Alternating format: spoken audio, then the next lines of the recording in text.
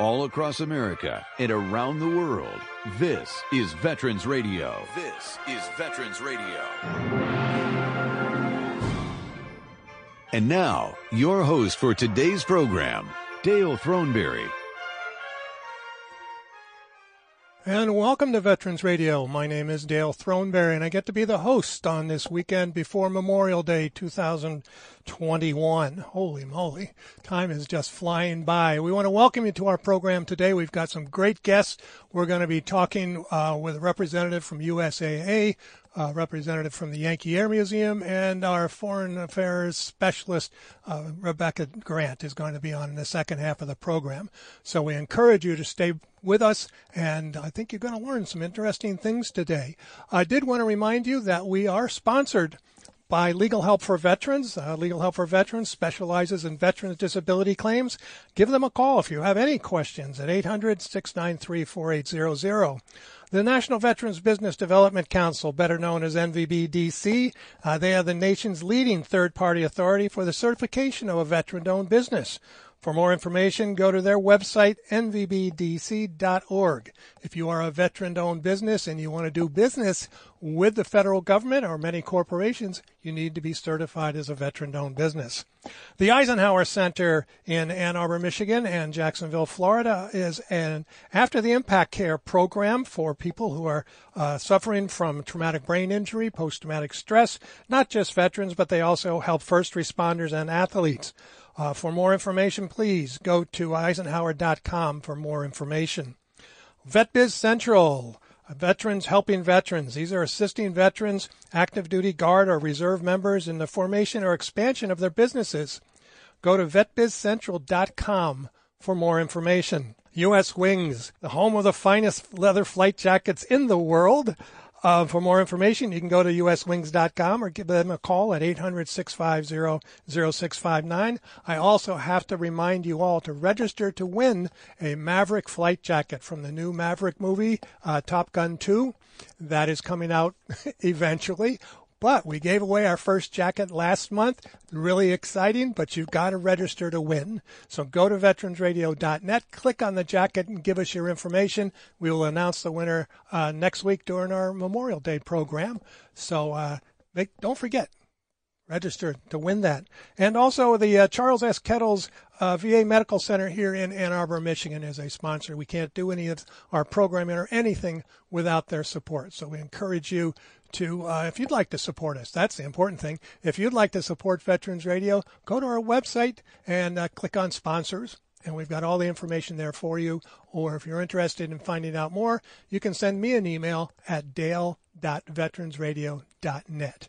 All right, we're going to take a real quick break, and when we get done, we're going to be coming back with our first guest, and that is going to be John Byrd, a retired Navy Rear Admiral, and he's going to be talking about a special Poppies program that USAA is sponsoring for Memorial Day. And following up that is going to be Kevin Walsh, and Kevin is the executive director of the Yankee Air Museum here in Southeast Michigan, and he's got some great news about Thunder over Michigan.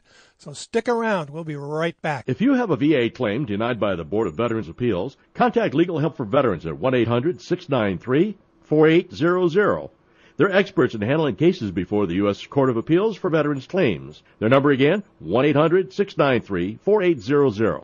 Are you a veteran or a military spouse interested in starting or growing an existing business? Then you want to connect with VetBiz Central, Michigan's only veteran business resource center, providing free one-on-one business counseling services, including research plans and preparing veterans to be lender ready. If you're in business, VetBiz Central offers comprehensive strategic marketing strategies to help you connect to corporations. They are one of 20 centers nationwide devoted to veteran business development through the U.S. Small Business Administration Office of Veteran Business Development. Vets helping vets. Visit their website at vetbizcentral.org or call 810-767-VETS.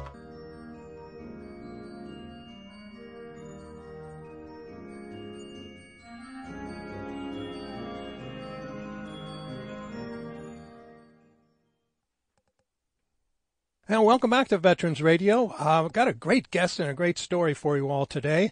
It's John Byrd, a retired Vice Admiral and Senior Vice President at USAA. They are working together with poppiesinmemory.com to put together a virtual wall of over 645,000 poppies. And so joining me on the line right now, as I mentioned, is Admiral John Byrd. And welcome back to Veterans Radio, Admiral. Well, thank you so much for having me. It's a real pleasure to be with you and to discuss this very significant event. Well, it really is. And so I guess I'm going to ask you to give us a definition of what Memorial Day means to you. Sure. I consider Memorial Day, which is, 31 May this year, or by law, the fourth Monday in May, our most sacred and cherished holiday, because it's the one day we set aside a year, one day to remember the men and women who gave their lives for our country, for the freedoms we enjoy. And to take one day and remember that ultimate sacrifice is very important. So that's what it means to me, Dale. Well, it certainly is that, and sometimes people get it confused with Veterans Day or Armed Forces Day and so on. But really, this is the only day set aside for all of us to remember those who died in the service of their country, and I want to emphasize that for everyone out there. And so USAA has gotten involved in a particular program. Can you describe that to us today? Sure. USAA was founded by the military for the military. So remembering on Memorial Day, or as you say, celebrating Veterans Day or Armed Forces Day, is part of our DNA. And so what we've done to highlight the significance of Memorial Day is bring forward the idea of wearing a poppy, or as you mentioned, poppyinmemory.com, where you can dedicate a virtual poppy, because the poppy is the flower, the symbol of remembrance.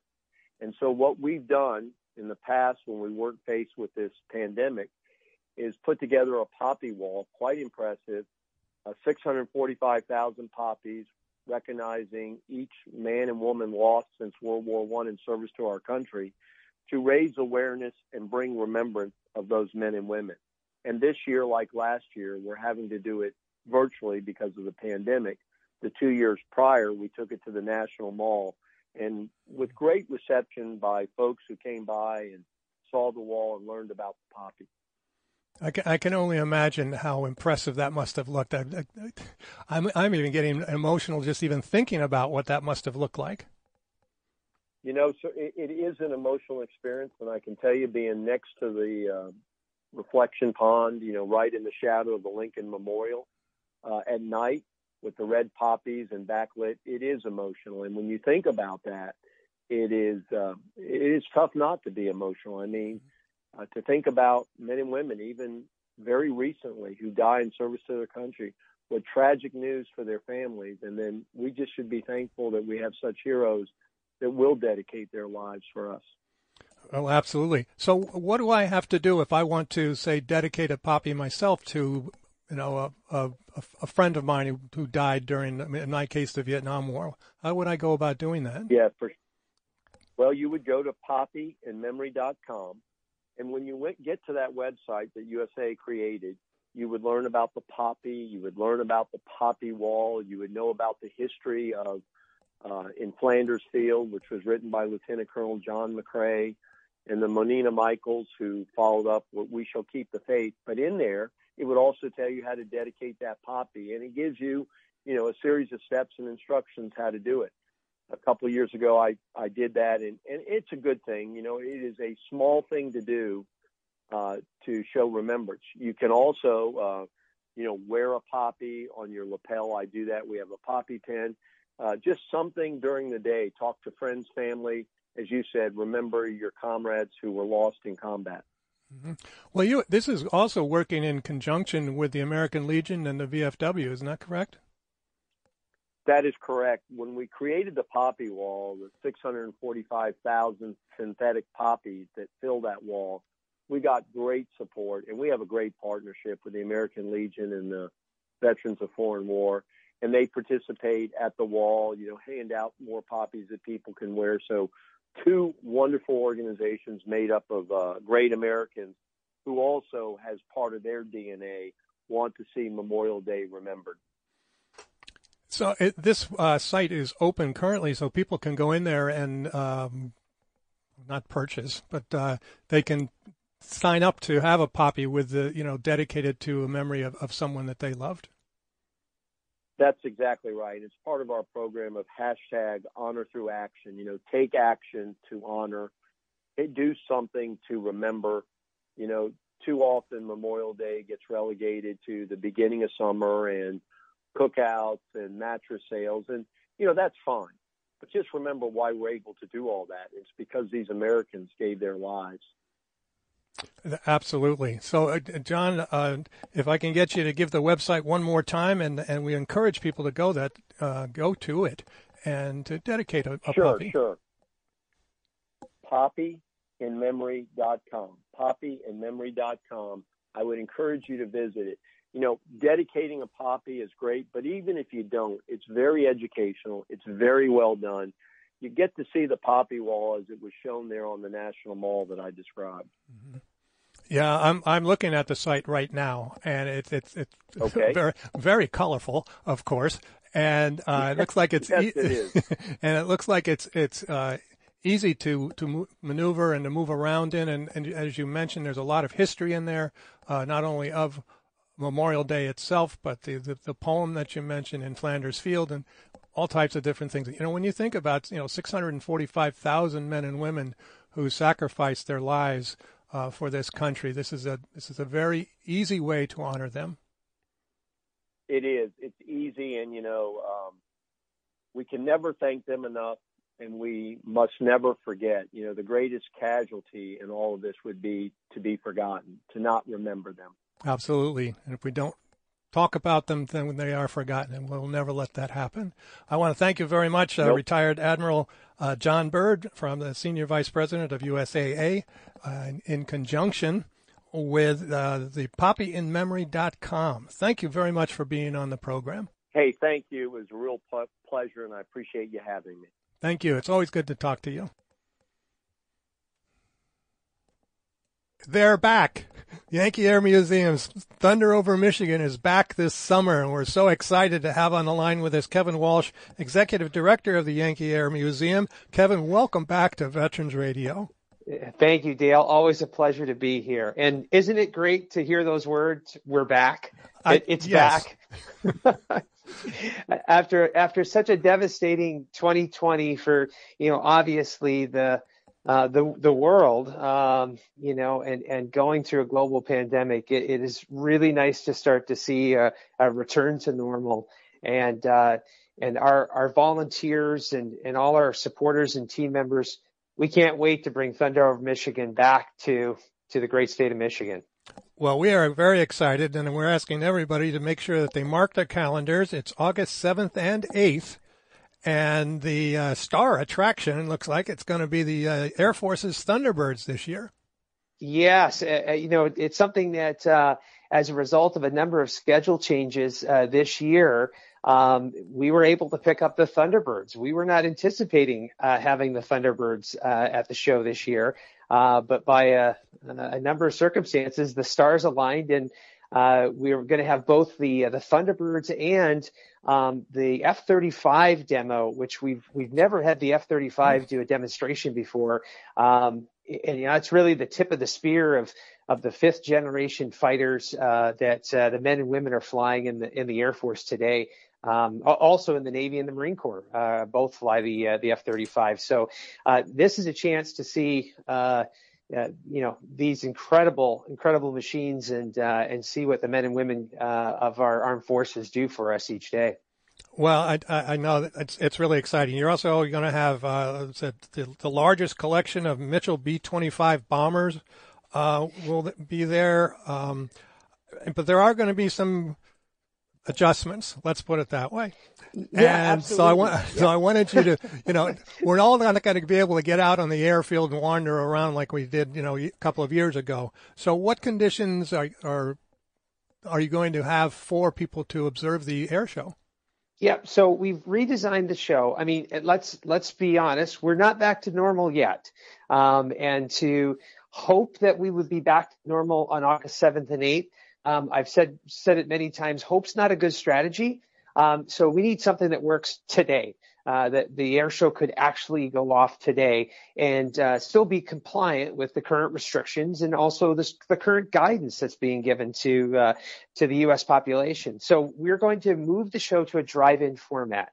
Now, a lot of people think, oh, I'm going to be trapped in my car watching the show.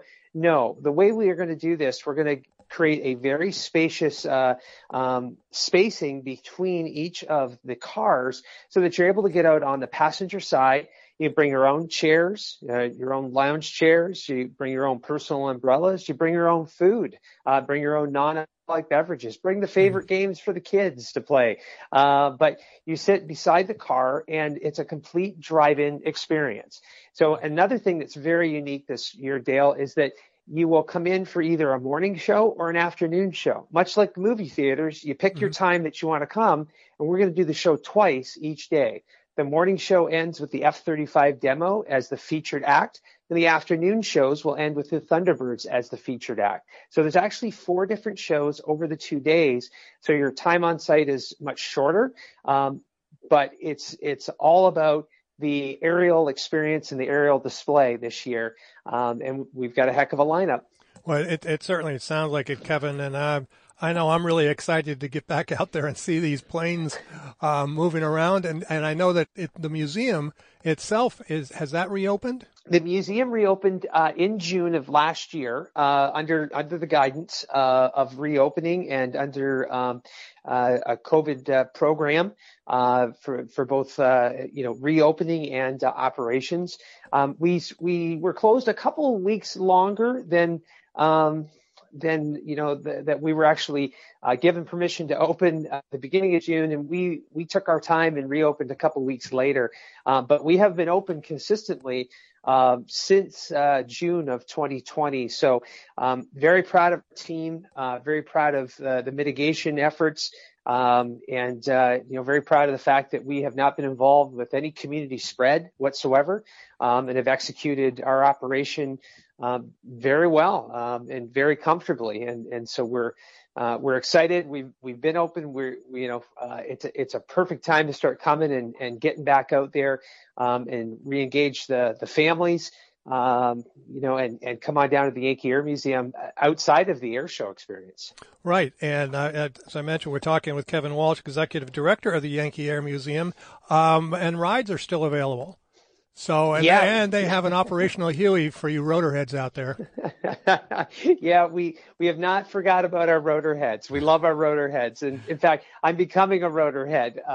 Never thought I would be, but boy, the love for helicopters is huge, absolutely huge. And what a visceral experience, and a price point that is affordable for folks. $99 a seat, $89 if you're a member. We'll take you for a ride in our Vietnam era Huey helicopter. I have to jump in on this real quickly, though. Yeah. The helicopter that you have, based on the history, was located as the 240th Assault Helicopter Company, the Greyhounds. And they were over in Bearcat in 3 Corps of Vietnam. And I'm just mentioning that because I spent a lot of time in Bearcat. I wasn't with them. I was with the 195th Assault Helicopter Company. But I am very familiar with the Greyhound, so I'm excited to get out there this summer and get my ride. Yeah, that's awesome, Dale. And thank you for your service, and we thank all your listeners for their service. It's an honor to honor our Vietnam veterans with this helicopter.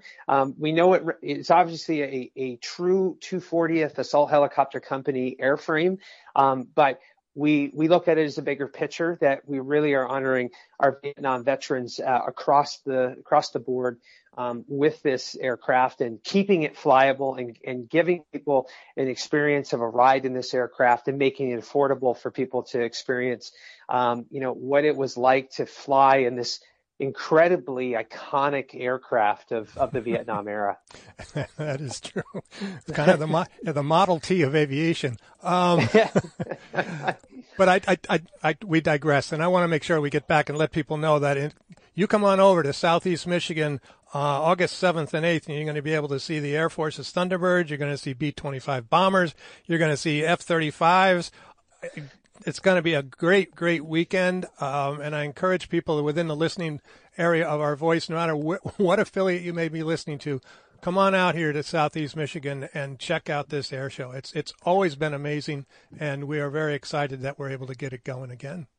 Yeah, thank you, Dale. And I should mention that because of the format, we have limited tickets available for each show. There's only so many cars that we're going to be able to host at each show. And the tickets are selling, they're selling very fast because, of course, we can't have the normal, 35, 40,000 people walking around in a mass gathering yet. So I encourage the listeners go to yankeeairmuseum.org/airshow and buy your tickets for either the morning or afternoon shows. Or buy both if you'd like to, and support the Yankee Air Museum, because the net proceeds of this event directly support the Yankee Air Museum and our mission and efforts to keep aviation history and our national accomplishments alive. Okay. Well, Kevin, thank you very much for being on the program. We want to be able to talk with you up until and including the air show. So everybody stick around. We're going to have more updates on the Yankee Air Museum and the Thunder over Michigan right here on Veterans Radio. Thanks, Kevin, very much for being on the program. Thanks, Dale. Again, always a pleasure. Okay. All right. Don't forget, Yankee Air Museum, Thunder over Michigan, August 7th and 8th, 2021. You don't want to miss it. The Thunderbirds are going to be there. We're going to take our second quick break of the afternoon and be back with our guest, Rebecca Grant, who's going to be talking about everything in foreign policy, everything military. Don't miss it. Stick around. We will be right back. The Medal of Honor is the highest award for valor in combat given a member of the Armed Forces of the United States. There have been over 3,400 recipients of the nation's highest award. This is one of them. Marine First Lieutenant James Sweat destroyed 7 enemy aircraft in one battle. Details after this. Lieutenant Sweat led a daring flight to intercept a wave of 150 Japanese planes in the Solomon Islands area on 7th April 1943. Lieutenant Sweat unhesitatingly hurled his 4-plane division into action against a formation of 15 enemy bombers and personally exploded 3 hostile planes in midair with accurate and deadly fire during his dive. Although separated from his division while clearing the heavy concentration of anti-aircraft fire, he boldly attacked 6 enemy bombers, engaged the first 4 in turn, and unaided shot down all in flames. Exhausting his ammunition as he closed the 5th Japanese bomber, he relentlessly drove his attack against terrific opposition which partially disabled his engine, shattered the windscreen, and slashed his face. In spite of this, he brought his battered plane down with skillful precision in the waters off Tulugi without further injury. The Medal of Honor series is a production of Veterans Radio. Military veterans touch everyone's life. I'm guessing right now you're thinking of a veteran, a close friend, relative. Maybe it's you. Even the toughest of us sometimes need help, but don't know where to turn for support. You don't need special training to help a veteran in your life. Even small actions can make a world of difference. If you know a veteran in crisis, please call the Veterans Crisis Line, 800-273-8255. 800-273-8255. A message from the U.S. Department of Veterans Affairs.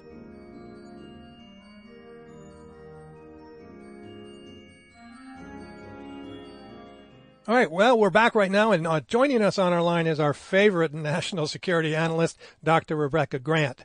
Dr. Grant, as most of you listeners of Veterans Radio know, she's been our expert, for years and years now, it seems like. She is known for being on other programs, not just Veterans Radio. She's been seen on Smithsonian, Fox News, CNN, and other outlets.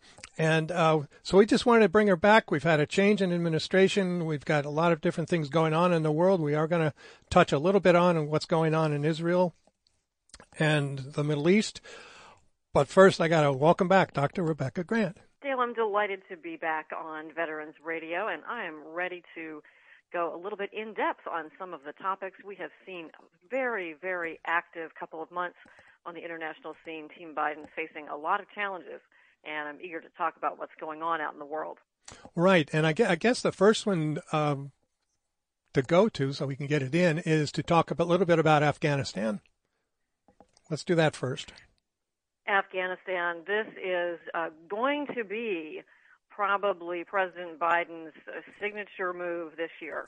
So just to review the background, in February of 2020, Secretary of State Mike Pompeo signed an agreement with the Taliban for U.S. and NATO forces to get out of Afghanistan. Where that stands now is President Biden has kept that agreement from the Trump administration. He's just moved the deadline a little bit so that withdrawals are underway right now, with the plan is to pull out nearly all U.S. forces along with our NATO allies by September 11th of 2021 and bring the Afghanistan war to a close, at least for the U.S. Wow. I didn't realize that the allies were also pulling out at that time. So what do you foresee as happening? So there's great concern about what will happen first as that withdrawal carries on. And Dale, they've actually put in a few additional forces to make sure that there is security around that withdrawal from Afghanistan. A big milestone a few days ago was completing the pullout from Kandahar Airfield, the scene of so much action over the past 20 years. But that withdrawal from that sector is complete. So number one is to have the security for our forces and our allies as we come out. And then the plan is to hand over to the Afghan National Security Forces, their army, and especially their Air Force. We have spent the last 15 years building up capability within Afghanistan's military, and now they are really going to be put to the test. Our senior commander there, Frank McKenzie, says that the Afghans are really pretty good at the special forces and light operations that we've trained them for. I'm not saying they're as good as our fellows, but they are pretty good. And they've improved with their use of air power. They use helicopters. They got a real mixed fleet of helicopters and some other aircraft to try to conduct that surveillance and fire support that was the main tactic of the Afghan war. So here's a chance to see if Afghanistan security forces can hold the line against the Taliban. Do you see any reason why we would get re-involved in that? That is hard to say, and we have said that if there's the need to, we always have that option, right? Special Forces, Air, and Navy always ready to go. But the plan now is that the risk of terror attacks from that area have been greatly reduced. In fact, the agreement calls on the Taliban to take care of the other terror group in country, and that is the ISIS branches that are active in Afghanistan. And I think what we're going to see is a struggle between the Afghan government and the Taliban. The Taliban think they can dent the Afghan government in some military strikes. Afghan government thinks that they can hold firm, and they've moved one of their vice presidents, Rashid Dostum, a warlord, from the government to be actually head of Afghanistan's military. That says to me that quite possibly they are planning to do some operations to clean out known Taliban nests. I think all observers think that there will be an upsurge in conflict. The question now is, can the Afghanistan people really have this settled for them? Remember, this was all a civil war. And the question now is, can Afghanistan's democratically elected government hold the line and then come into some sort of political arrangement with the Taliban? That's what we hope will happen. No one expects us to be free of violence, but we really want to see the violence against Afghan civilians go down. And the big spoiler here, of course, is ISIS that operates in Afghanistan and what they will do. Now, supervising all of this, just to fill in one last thing here, is what's called the extended troika. And that would be the United States, Russia, China, and Pakistan, who meet very regularly and have agreed to make sure that this conflict doesn't spill beyond the borders of Afghanistan. So we're going to have a lot to watch as the U.S. and NATO forces leave. It certainly is going to be interesting to see what happens. I hate to. Well, I won't be a pessimist. This will work. I'm hoping. You just mentioned a little bit about Russia. Let's just touch on them. Again, we've got Russia and the Ukraine. Putin's messing around with them again. What's going on with that part of the world? if only we could figure out what Vladimir Putin really wants. We do know that what he hates probably more than anything is NATO. And in the time that Putin's been around, NATO has, of course, expanded, in his view, right to his door. So we look at his activities in Ukraine and in Belarus as putting together what he calls an anti-NATO buffer. Now, the man really does sort of still live in the Cold War, but it's very, very dangerous. And, of course, he annexed Ukraine, the Crimea, which is, obviously down in the Black Sea, part of Ukraine. He annexed the Crimea in 2014. And there's been a great concern about what would then happen in what they call the Donbass region, where there are Ukrainian forces and Russian forces, and really still an ongoing conflict that's caused a great many casualties. So what we've seen this spring is that Russia has put a lot of military forces onto that border. I think a lot of people believe that Putin is hoping for a provocation that would allow him to step across under the banner of supporting Russian ethnic Russians in that region. It's all made up, of course. But the question is, does he really want to step across and take control of the eastern Donbass region? As we know, he blocked out that little niche of the Black Sea up above of the Crimea, recently closing off the Kerch Strait, at least until the fall. So he's pushed back pretty hard. Now, Russia maintains it's just an exercise. They can do anything they want with their 80,000 troops or more on the Ukraine border. But I think he really is watching to see if the Biden administration and NATO are distracted enough not to respond. NATO does actually keep quite a bit of activity there in the Black Sea region. They watch that very carefully. And we have, of course, given lethal aid to Ukraine and quite a bit of military training as well. Those are all aimed at deterring any further moves by Putin. But honestly, the ball is in Putin's court. There's always people out there that just want to keep pushing, isn't there? Yes, and of course with Ukraine, which has been independent now for many decades, but was a part of Russia for so long. And some say there's a domestic Russian angle to this as well. If you ask the average Russian on the street, they sort of still think of Ukraine like we think of California. It's part of us. It belongs to us. It would be the right thing to do. And then, of course, Putin, while he's been solidly in power for quite some time, he does have some domestic opposition, and it's thought that the military adventurism down along Ukraine plays well with his main supporters in Russia. Time will tell, but it certainly remains a very, very dangerous situation. And there's some other elements, too, involving Germany, natural gas pipelines, and all the very, very complicated elements of keeping Putin's Russia under wraps. Well, I always enjoy talking with you, Dr. Grant, because you make things that are so darn complicated understandable. And even though they're still very complicated, I don't think the normal listener understands how complicated and how intertwined all of these different regimes and leaders and everything are. And I want to thank you before I let you go, not today, but just to thank you for clearing this up for so many of us. Well, and can you imagine what it's like for our NATO commander, for instance? They get briefings every day on every little detail of this. And then really for the Biden administration and our top officials, Secretary of Defense Lloyd Austin, Secretary of State Anthony Blinken, they have to look not just at the latest coming out of Ukraine and Russia, but really at that whole global picture. And it is an exceptionally complicated one right now. So my hat's really off to them, and of course to the men and women our armed forces and our civilians who serve in DOD and in state and all the other agencies. There are a lot of people who work really hard to get the facts and formulate the right responses and make sure that American interests are well represented and ready to take action when they need to. So there are, literally 1.5 million people or more who are trying to work these problems every day, and we have to thank them. Yes, we do. They're trying to forecast the future, which never usually works out very well for most people. Hard to do. It is hard to do. Let's move on over to China. They're out there again. Yes, they are, aren't they?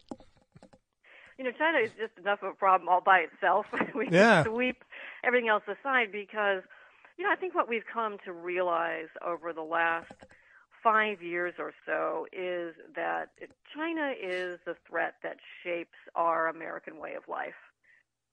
How we respond to China is really going to be just the major challenge for America and for our allies over the next 5, 10, 20, and 30 years.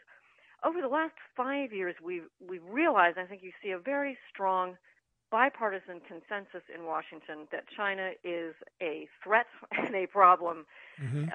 And that in itself is a great step to have taken. But now we have to start asking ourselves, what is it? Where do we want to end up with China? What type of relationship do we want to have? We saw the Trump administration go to the front lines with the tariffs and the trade wars.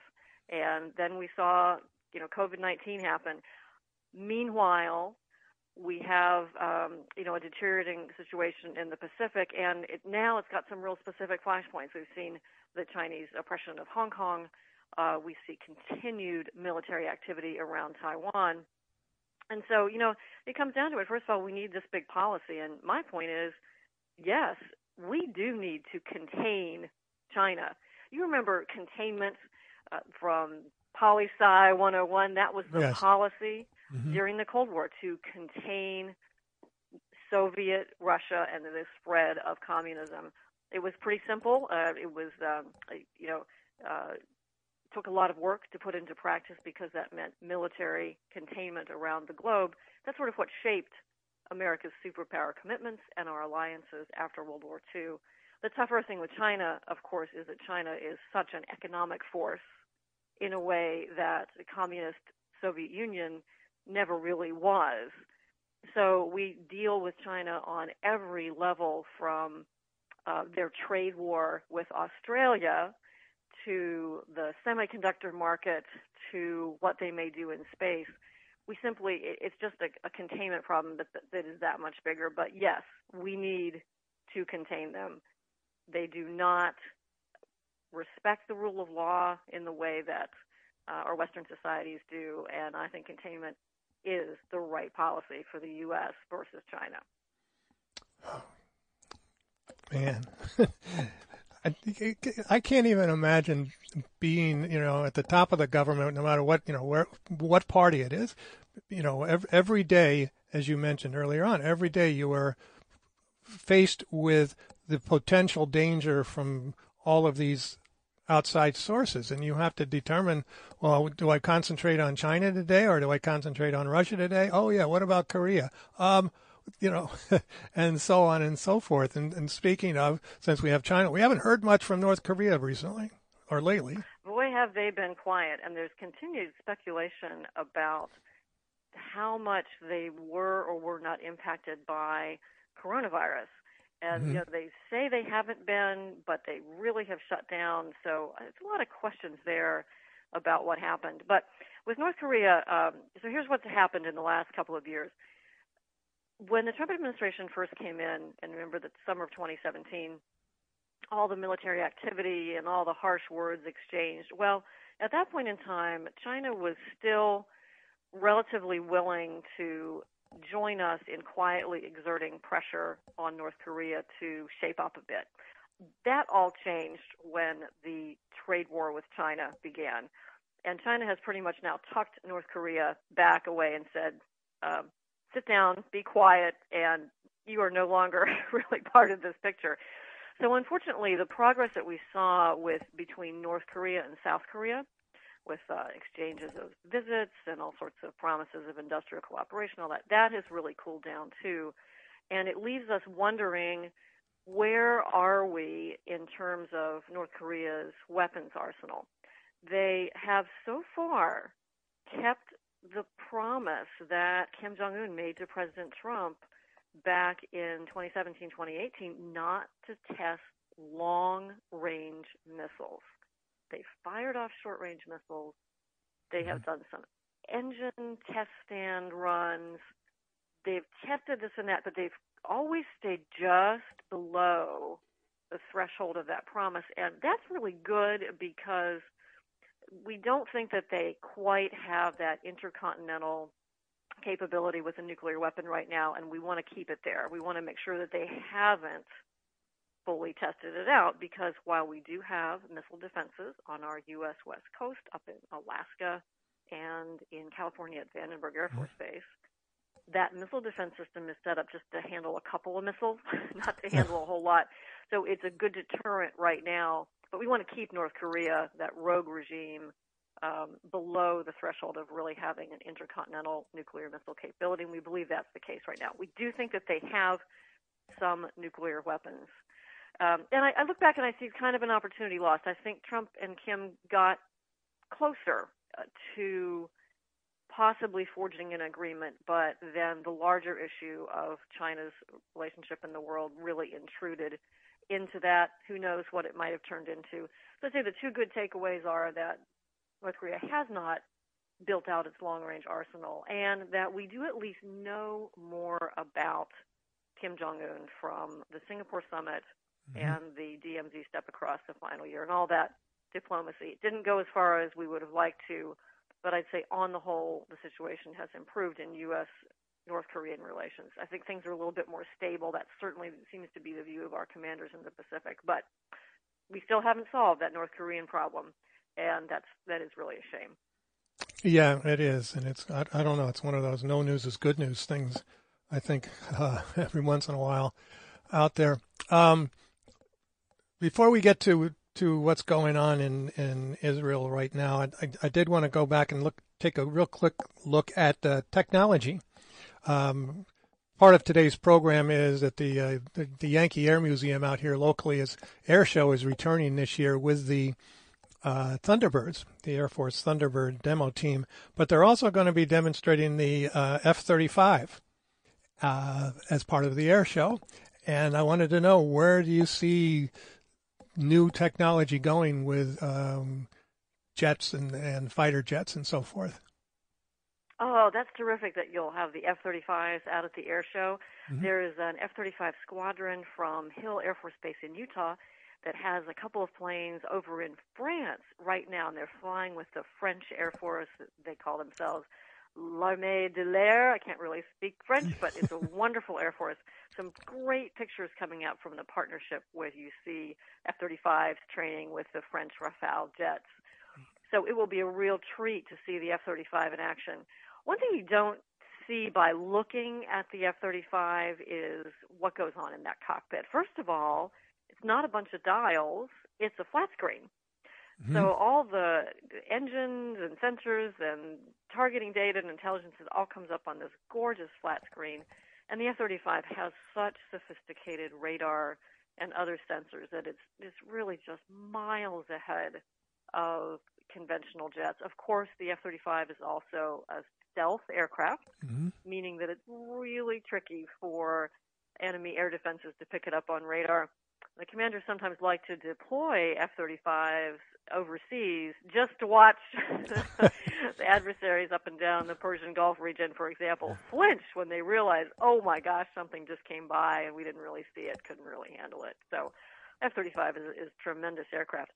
The Air Force also has a sort of new old friend in the F-15EX. You know, the F-15 is the Eagle, has been around for decades. Boeing's produced a new variant that's a bit improved with different engines and some new capabilities. And they've rolled off just a few from the production line in St. Louis, but F-15EXs have joined one of the big air combat exercises up in Alaska. So welcome to the F-15EX. One reason the Air Force wants it is because it can launch bigger hypersonic missiles when those become available. And for that matter, we have our B-52 bombers, which are the very old force but well-maintained. The B-52s are out testing hypersonic missiles as well. So right now the progress is in our current jets and our newest ones like F-35, getting ready to load up some pretty nifty new air-to-air and air-to-ground weapons, some of which will be hypersonic weapons. Could you tell us what hypersonic means? Right. Hypersonic is really, really fast, beyond Mach 5 or Mach 6. We've been working on these for a long time, but they've really blossomed in the last few years part of the difficulty is getting that engine to go fast enough and then to have enough range to hit the target. But we have some excellent hypersonic weapons in test right now for the Air Force and Navy and across the services, and you'll start to see these being fielded out to the fighter and bomber and attack squadrons within the next few years. Wow. Well, everything just gets going faster and faster. Oh, let's end up our conversation today by talking about what is going on in Israel with Hamas and so forth. How do you perceive what's happening? What do you think will eventually occur? Yeah, this is sort of the third war between Hamas operating out of the Gaza Strip against Israel.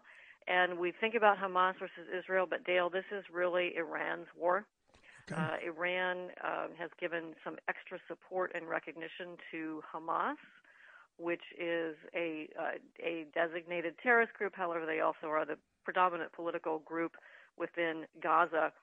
So Hamas has launched well over 3,000 small rockets into Israel. And, Hamas is this tiny little strip. It's about 25 miles long, about 5 miles wide on average. It's right there on the coast, on the edge of the coast there, sort of between with Egypt down at the bottom and like there along Israel, right? And they just launch these rockets indiscriminately. Now, Israel has a fantastic Iron Dome missile defense system, which is a little bit like our MLRS, the Army rocket system. They're able to target and intercept a really high percentage of these missiles. Who knows in the end, but probably over 50 to 75% are being intercepted and shot down. You've seen all the interesting contrails. But the sad thing here is that, Iran is really the one, and they've come out and said, the Iranians, they'll always tell you exactly what they're thinking. So the head of the Revolutionary Guard came out and said, well, the missile attacks have reset the military balance.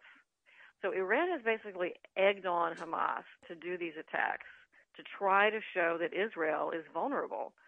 So it puts Israel in a really tough spot. They've got the missile defense system, but as you know, any strategy against missiles involves attack operations and attacking the source. But Israel has conducted a lot of really quite precise airstrikes against Hamas, but because it's going into the Gaza Strip and there's some high urban concentrations, the Israeli Defense Forces will drop a building, but they inevitably, as precise as they try to be, there are casualties, and we have seen over 500 civilian casualties within the Gaza Strip.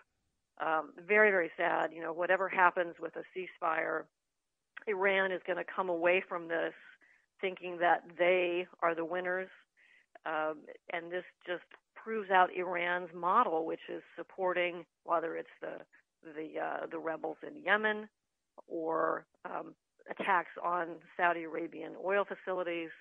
Iran's tactic is missile terror against Israel, and right now Hamas is happy to contribute to that. There's a larger issue here of Palestinian elections.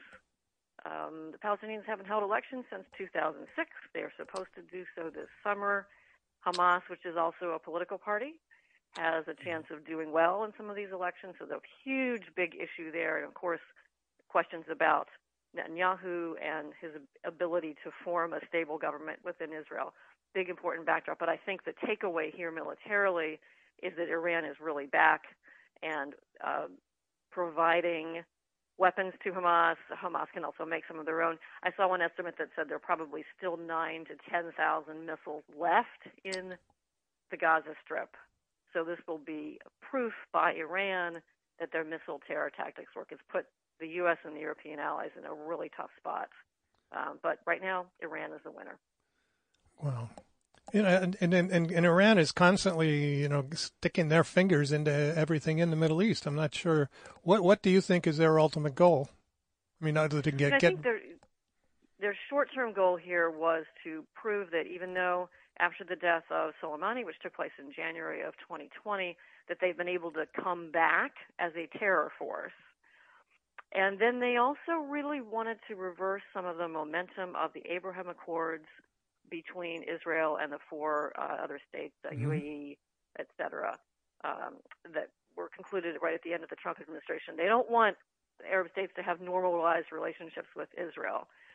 So that is part of their goal. And Iran, too, has elections and a change of power coming up. So Iran's goal with their terror is to target Israel and, of course, always to keep their own terroristic regime in place and oppressing the Iranian people. So a double-edged sword, but I'm afraid Iran has been pretty successful this time out. Oof. It doesn't seem like things get any better. That's the problem. Well, all right, a couple of minutes to go here. We haven't talked about the Space Force. So what's the Space Force up to?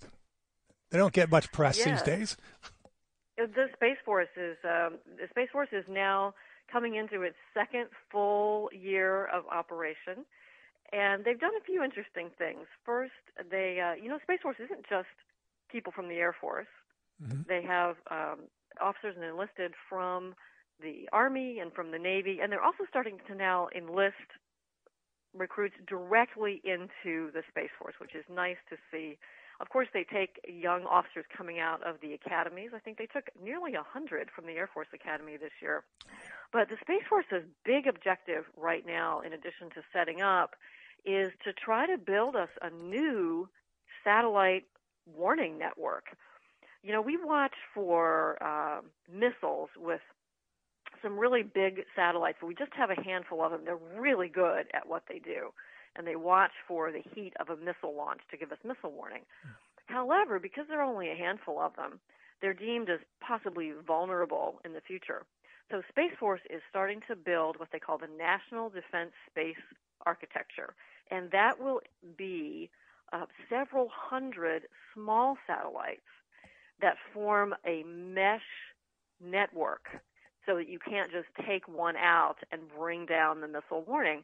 And it's really neat. They're going to incorporate some great new technologies, such as laser communications between satellites on orbit. The technology's been around a while, but it hasn't been used in the way that Space Force wants to use it. And they'll start actually doing some of the launches for this initial part of the layer this summer. And then by about 2024, 2025, they expect to have maybe 300 of these small satellites up to watch and then send data among themselves and then transmit that data back down into a F-35 cockpit or onto a Navy cruiser or into an Army HIMARS unit or someone to be able to use that targeting data against enemy hypersonic missiles. So it's a really neat evolution as they build out this new constellation for national space defense architecture. Wow. As we come up to the end of our discussion today, is there anything that you can think of that we need to keep our eye out on that we haven't mentioned so far? Well, one big variable out there is climate change, which the Biden administration has made a large priority for the Defense Department and for the State Department. Biden convened a virtual Earth Day summit back in April of 2021. A lot of world leaders attended. But the real event coming up is a UN forum in Glasgow scheduled for November of this year. It's the follow-on to the 2015 Paris Climate Accords. Mm-hmm. So we're seeing a push across U.S. foreign policy to get some of our key allies and some of our big rivals like China roped into some climate agreements. It's really tough going because, of course, China is the world's top polluter. So we're watching to see, what will Team Biden trade in order to try to get China to comply on greenhouse gas emissions limits.